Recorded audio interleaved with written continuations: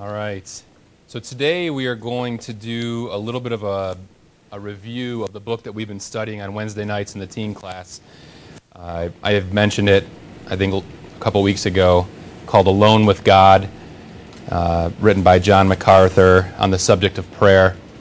So there were some very helpful things, some very insightful things, convicting things, and I wanted to kind of share some of the things that were touched on in the first two chapters and have a little bit of a discussion as I believe it will be helpful.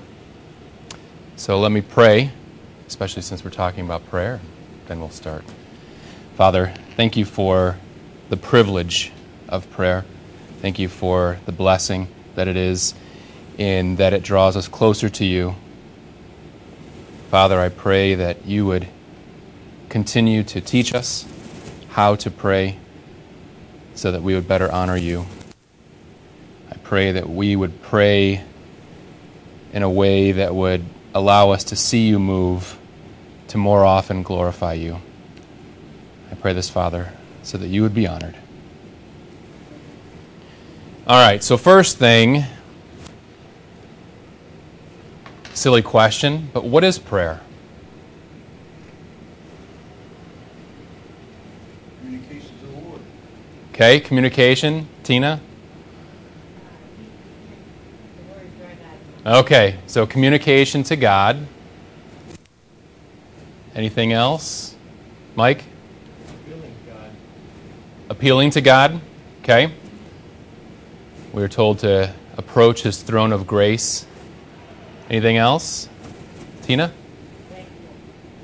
Grateful heart. Okay, so an opportunity to thank God. So again, different forms of communication. Generally, I would say, it's to put it simply, us communicating with the Creator of all, right? And it's going to show up in different forms, which we'll talk about a little bit, and it's going to have different implications. But ultimately, it is us having a conversation with God. So this was kind of answered, but why do we pray? Any other reasons to thank God, to make supplication? Any other reasons why we pray? Jonathan? Basic simplicity, it's a cry for help. Okay. Yeah, I would say in many ways it is an illustration to our own hearts and to the world of our dependence. All right, so here's one of the main questions. Does how we pray matter? Yes. Yes. I would say yes. So we're going to look at a couple, like again, the first two chapters, a few areas that have a direct impact on how we pray, and also what contributes to the effectiveness of our prayer. So the first chapter is called A Heart Set on God. And I will say this, if you're not in the class, if you haven't read the book, if you have a desire to learn more about prayer, about the approach, about the posture, about the place, about the many facets of prayer, I highly recommend this book. I surveyed, I think, 6 different books and ended up choosing this one because I thought it was the most thorough when it comes to how to pray and just the helpful information. One of the first things he says is, when you are born into the family of God, you enter into a spiritual atmosphere wherein God's presence and grace exert pressure or influence on your life. Prayer is the normal response to that pressure. I thought that was a great picture When we are born again, when we are given spiritual life, there is a new awareness to God's presence. There is a new awareness to where we fit in that. And though I think as we go, we learn more and more about how to pray, but let's be honest, some of the greatest prayers are those of a new believer who's not concerned about using fancy words, who's not prideful enough to be thinking about having perfect theology necessarily. They just want to talk to God. They want to commune with the one who has just given them life. And I like the picture of this pressure that comes on us. And I'm sure we've all been there if we've been saved long enough to where God has forced us to our knees because of the circumstances that we find ourselves in, whether it's a trial for ourselves or for somebody else, or just great conviction of our sin. Those are the times that seem to produce some of the most sincere prayers, apart from, if we're honest, the prayers that we normally might say at a meal. Another thing he says is prayer is a natural part of a believer's life. Can I have someone, these are the main two verses that he references. Can someone turn to Ephesians 6:18 and read that, please?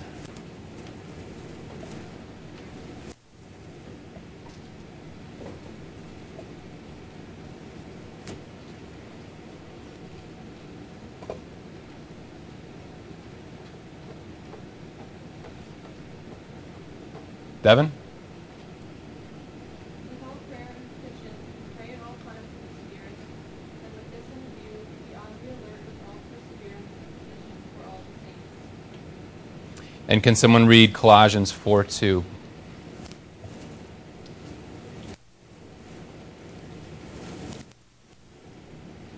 Evan? Devote yourselves to prayer, keeping alert in it with an attitude of thanksgiving.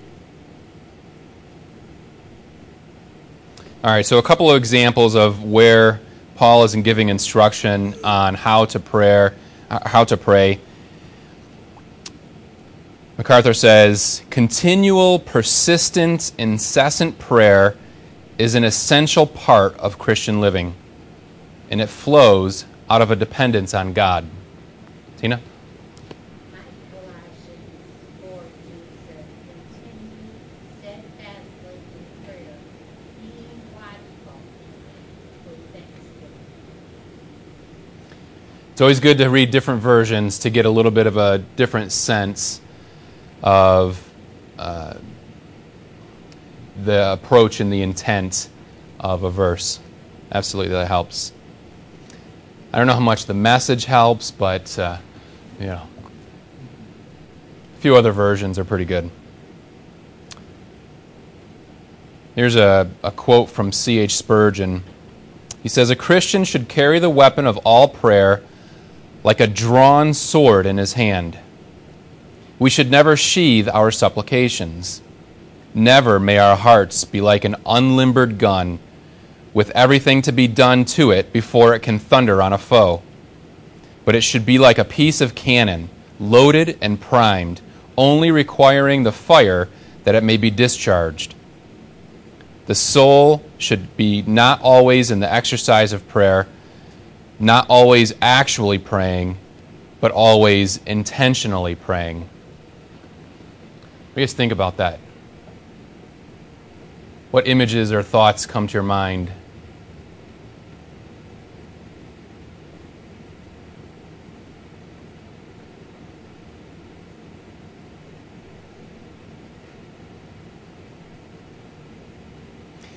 Do you get the sense that he's trying to express? To carry it like a sword, unsheathed at all times. Ready to use, right?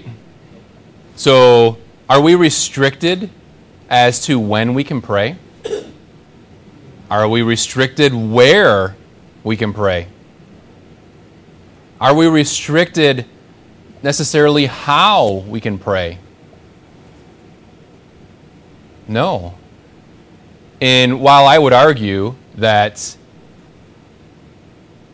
not all prayer is going to look the same and shouldn't look the same, the point is we have the ability to pray at all times.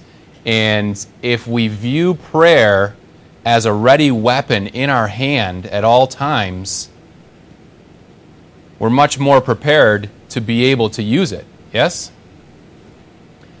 If we use it, if we look at it as, a gun in a safe with a lock on it, and we have to take multiple steps to get to it, if we have this idea of prayer that we must go through all of these different steps before we can do it, are we going to use it as much? If we have it ready in our hand at all times, are we more likely to use it? Are we more likely to be able to wield it? Absolutely. Yes? Is Charles Spurgeon referring or alluding to maybe the idea that we really need to think about how we're in a spiritual battle? Virtually all times we need to be ready. Yeah, absolutely. So I've mentioned this recently, and it became quite apparent to me. Every aspect of our lives has a spiritual component. So every decision that you've made so far today, there is a spiritual implication of that. What you wear, what you think, where you go, what you eat. And I think in this instance, the more aware we are that there is a spiritual world, a spiritual battle at all times, I think that would incline us to pray more, absolutely. And so think about it from this perspective. How is a Christian to fight against sin in their life and in this world? Prayer. Right? That is our, not only our primary weapon, but if we understand Scripture, it is the only effective weapon that we have. Now, do we need to know the Word and share the Word? Absolutely. But it's the prayer that has the power, right? Just saying a verse, could God use it? Sure. But just saying a verse in and of itself is not the power. It's the prayer behind it, because it's the reliance of God to do the work. When we're trying to do it on our own, in our own strength, I mean, I don't know about you, but I've heard many unbelievers use Scripture. So I'm not diminishing the power of the Word, but in the hands of a believer, that's where it's powerful. And so I guess think about it like this too. I know that there are a few people in the audience that have a concealed carry permit.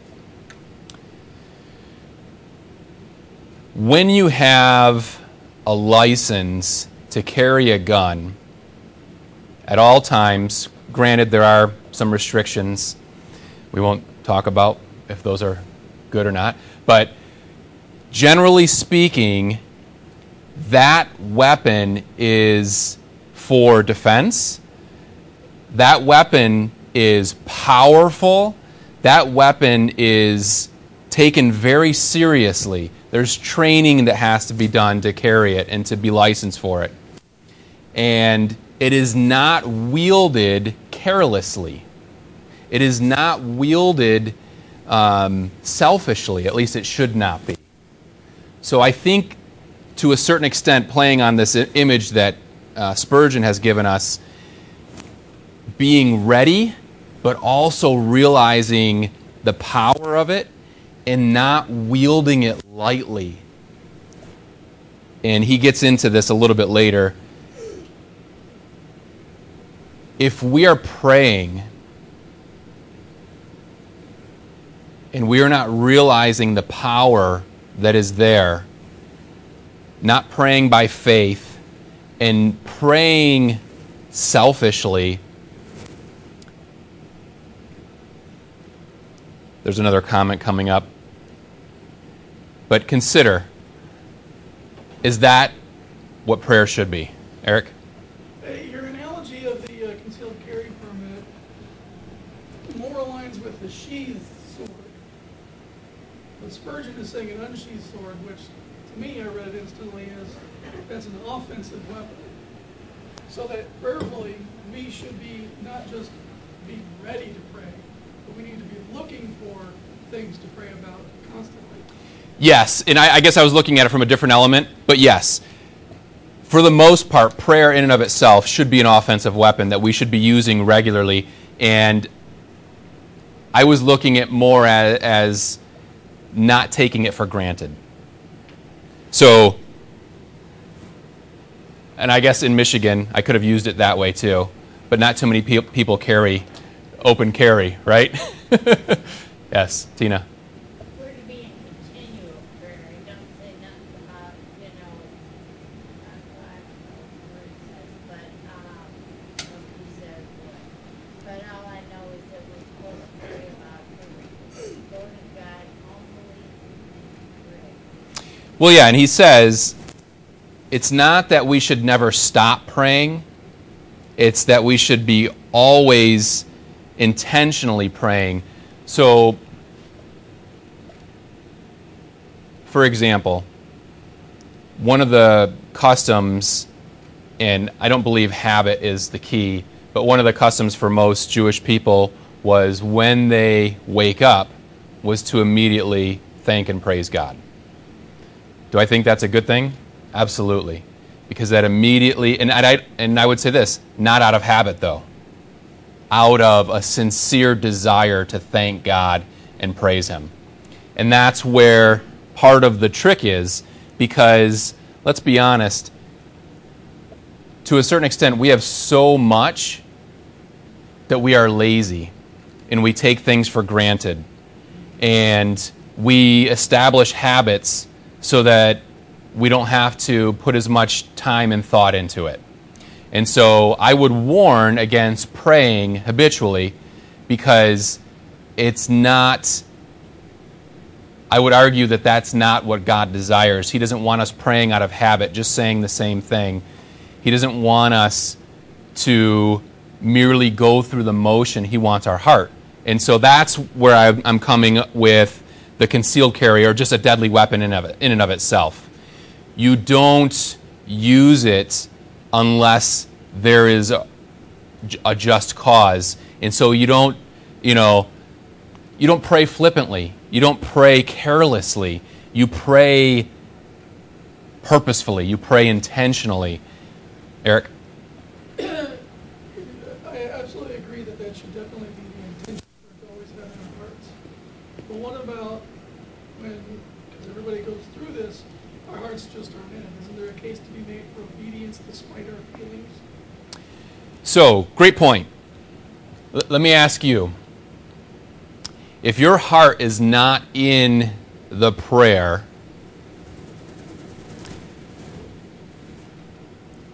is it better to muddle through some words that you've heard and don't really mean? Or is it better for you to say, God, I don't really feel like praying right now, and I know that's wrong.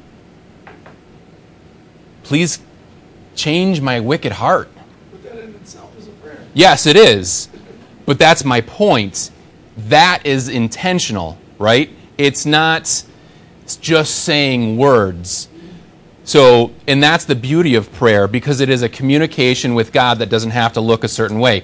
So should we pray when we don't feel like it? Yes. But I think in that prayer we should reveal the sincerity of our heart, not just say something that sounds good. Other thoughts? Jim? I think, God already knows everything. And sometimes our prayers are not personalized or specific. Like God wants details. He wants that personalized opinion that you have about where you're at. And it gives him a better way to answer that prayer. The more information, the better. Yeah, there's two things that I was convinced of after reading this, and I'm going to step on a couple toes here, so please forgive me. Evan knows what's coming. Number one, I believe that every prayer should have a desired effect that we can see God answer. Every single prayer. So for example, if we're praying for a meal, there's the carelessly, and I know there's probably thousands of variations of this, but rub-a-dub-dub, thank God for the grub, right? Very irreverent, very childish. Where's God in that? He's nowhere to be found. So what's beautiful about this is that there's no one way to do this. But consider this. Father, thank you for your continued provision. May we truly be thankful and be able to see all the ways that you provide for us. Help us to not take this for granted, but to honor you with our attitudes and with our words. Nothing necessarily profound, but even when we pray for our food, I believe that we should be praying to see God work. And that's where I say it shouldn't be used carelessly. It shouldn't be used just to fill a void. Secondly, I believe that every prayer should have a desire to honor God. And this is where I step on toes. And I hope you understand, this is not because I'm trying to step on toes, but I know this might hurt somebody's feelings. There is a common phrase, and this isn't the only one, this is just the easiest one to pick on. When somebody's going on a trip, what's the common phrase that they might ask for? Mike? Traveling mercies. All right, so here's my question. Where's God in traveling mercies? Do we see God at all in traveling mercies? We understand that there's an implication, but do we see God in travel mercies? I would say we don't. Here's why I say that. If we are going on a trip, we have a desire, yes? Normally to relax or to accomplish some sort of thing, to encounter other people. We have a desire of what we hope to accomplish. Where's God in that? I believe fully that we need to understand that God needs to be in that. So for example, and again, I'm not saying this is the only way to do this, but instead of saying, I pray for travel mercies, what if we said something like this? I pray that God would give us wisdom and guidance and hopefully opportunity to serve Him in our travel. Whether it's being a good testimony or being a witness even, I pray that we would be able to honor God and not just focus on ourselves. What do you think? Tina?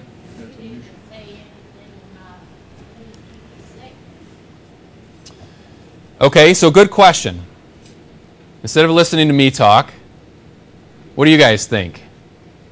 Eric? There's no guarantee of safety on this earth. I would agree. There's no safety. So I'm not saying it's wrong for us to pray for safety, but if that's our primary concern, I would say, where's our faith? Eric? Well, look where Jesus in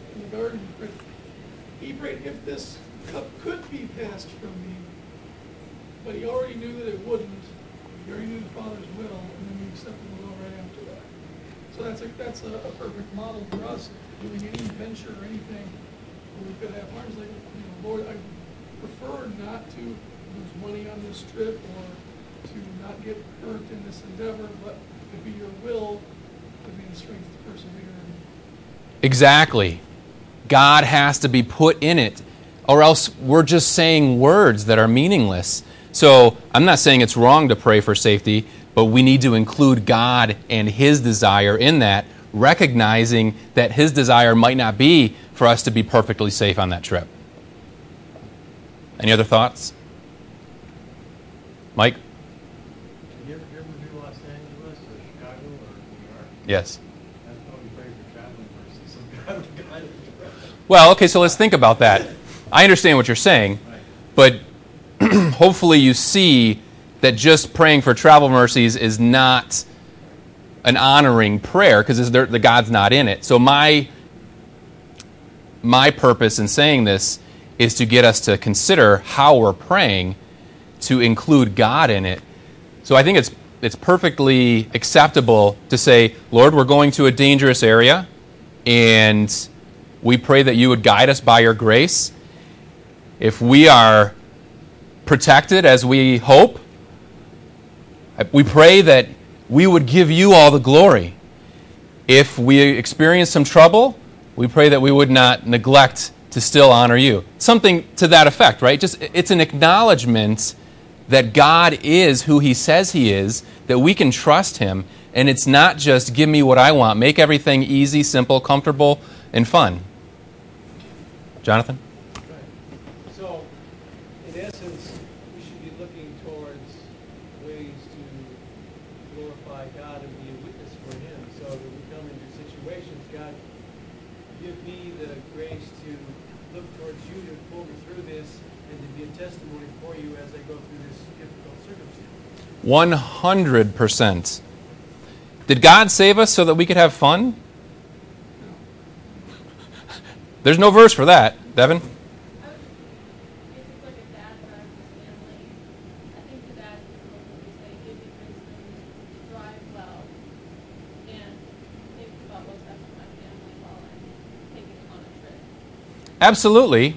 Again, what I'm saying does not preclude us from caring for people and just being cold, right? I'm not saying, you're driving down the street and one of your kids, the door opens up and your kid falls out and you say, oh, well, it's God's will, and you keep driving. It's not what I'm saying.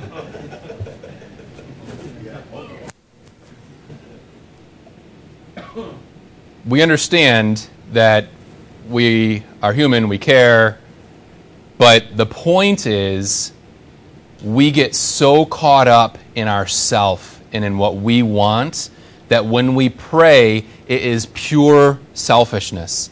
And what I'm saying is that is not how it should be. Our focus should be on God and seeking to glorify Him in everything. How you drove here today, you have opportunity to honor God. How do you break that habit, though? I'm sorry? How do you break that habit? Of praying just senselessly? Pray to be broken from it. By praying. Make sure you knew that. Eric? I do have a quick little illustration that happened to me recently. So, when I was in Colorado for the weekend, I don't know how many people know this, but my car broke down on me trying to come home. That was not in my plans, and in fact, to be perfectly blunt with myself, my behavior the previous couple of days was definitely selfish. And I was not in a good place spiritually. And I knew that. And I got really broken that Sunday night about it and just prayed, God, please just fix this in me. Let's end this now. And after that's when my car broke down. So I'm sitting in a Safeway parking lot in rural Colorado with no support mechanisms around me. I was there for a few hours, could not get AAA on the phone figure anything out because it was Memorial Day weekend. Everything's closed. People aren't at work.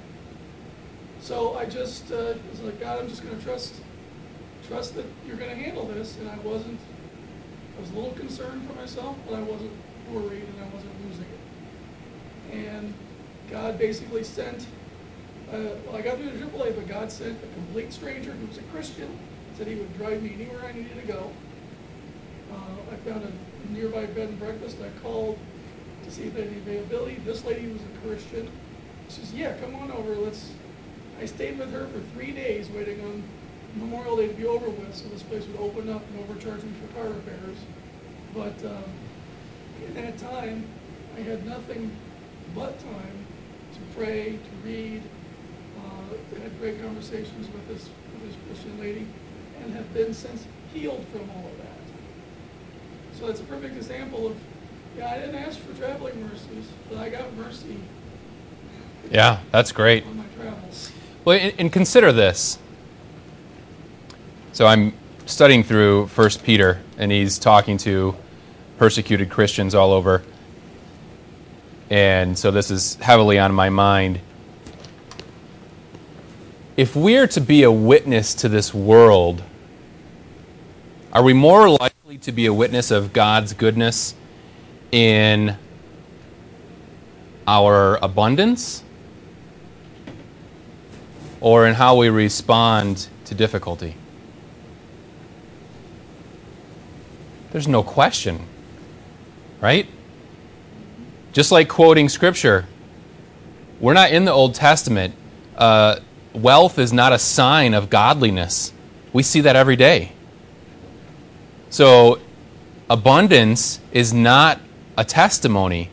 It's how we respond to the difficulties in life. And so if we are sincerely looking to live for God, to serve Him,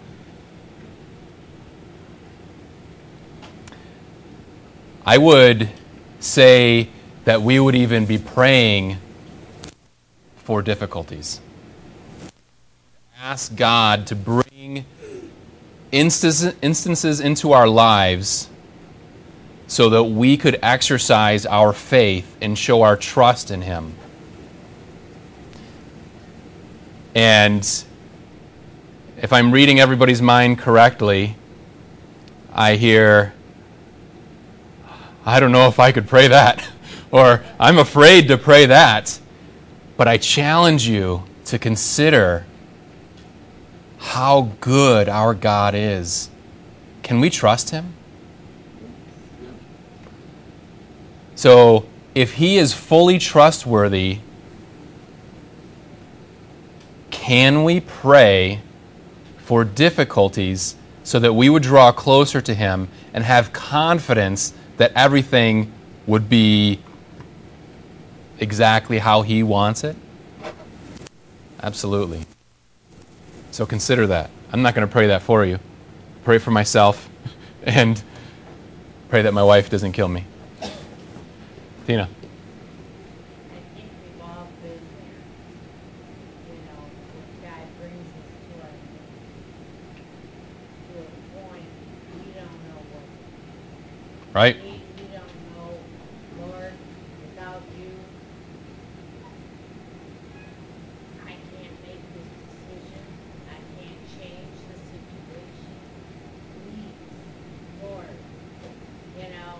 He humbles us to our knees to ask. I can't do this without you, and I think trials come in every single one of us so we can see how mighty and how powerful and how wonderful our God is. I mean,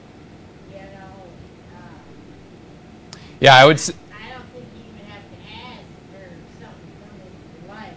When God's ready to put you down to your knees, He will. And if you need something brought to light, God will do that too. I mean, He just all of a sudden, ding, and it goes off from your head.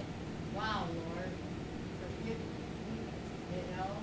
Well, and I would say, and I think some of you can definitely relate to this, I would say some of the greatest times in prayer, some of the most intimate times of fellowship with God, was when I was in that spot where I couldn't do anything, and I had to completely rely on Him.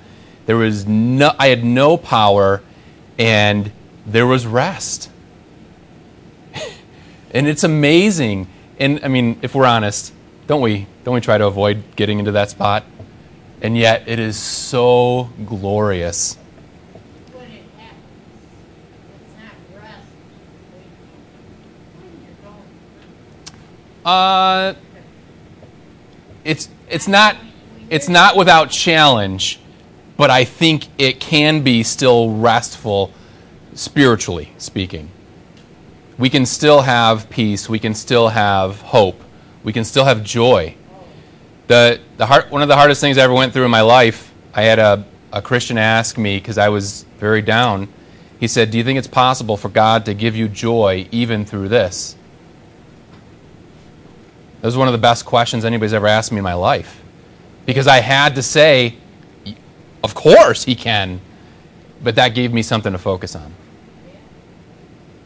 And God put that person there with that, Absolutely. He does it. Even if we aren't wise enough to pray. I mean, I think God instills in us, the power of prayer. And I think we all know the power of prayer. It's a big thing. Well, just like, again, wielding the sword, I think if anything, if we can pray so that we would have the right attitude towards prayer, the right attitude towards God, and be ever ready to use that prayer in every situation, I think that in and of itself God would use to grow us. While I do believe that there are more helpful ways to approach prayer, meaning not specific words to use, but specific mindsets, I do believe some are more helpful than others. Ultimately, what does God want? He wants our humility. He wants our honesty. So if we can come to Him humbly, honestly, I think in and of itself, that is a great achievement and will lead to further growth in our prayer lives. Norma? We must set our face unto the Lord God to seek by prayer and supplications with fasting and sacrifice. St. Daniel 9, verse 1. Yeah, and I think, again, the key point is Him, not us. He should be the focal point, not us. All right, I didn't get anywhere near through my notes, but it's fine, because I think we covered a few good points. It took us 6 weeks to get through the first 2 chapters in our discussion time, and I don't know about everybody else, but it was rich. It was great discussion. So I still have a few copies left. If anybody has a sincere desire to learn more about prayer and to explore different elements of it, let me know. I think we've got 4 or 5 books still left. Maybe ask my wife. I'm going to be a little busy this morning. All right. Well, let's pray. Father, You are so good. You are so great. It is such a tremendous blessing and encouragement to know that You hear us, that You love us, and that You desire to work in us and through us. I pray that You would challenge each of us to consider how we pray, how often we pray, how faithfully we pray, how fervently we pray. Give us a heart that would pray in a way that is honoring to You. Help us to understand the function, the power, and the wonderful intimacy that prayer provides.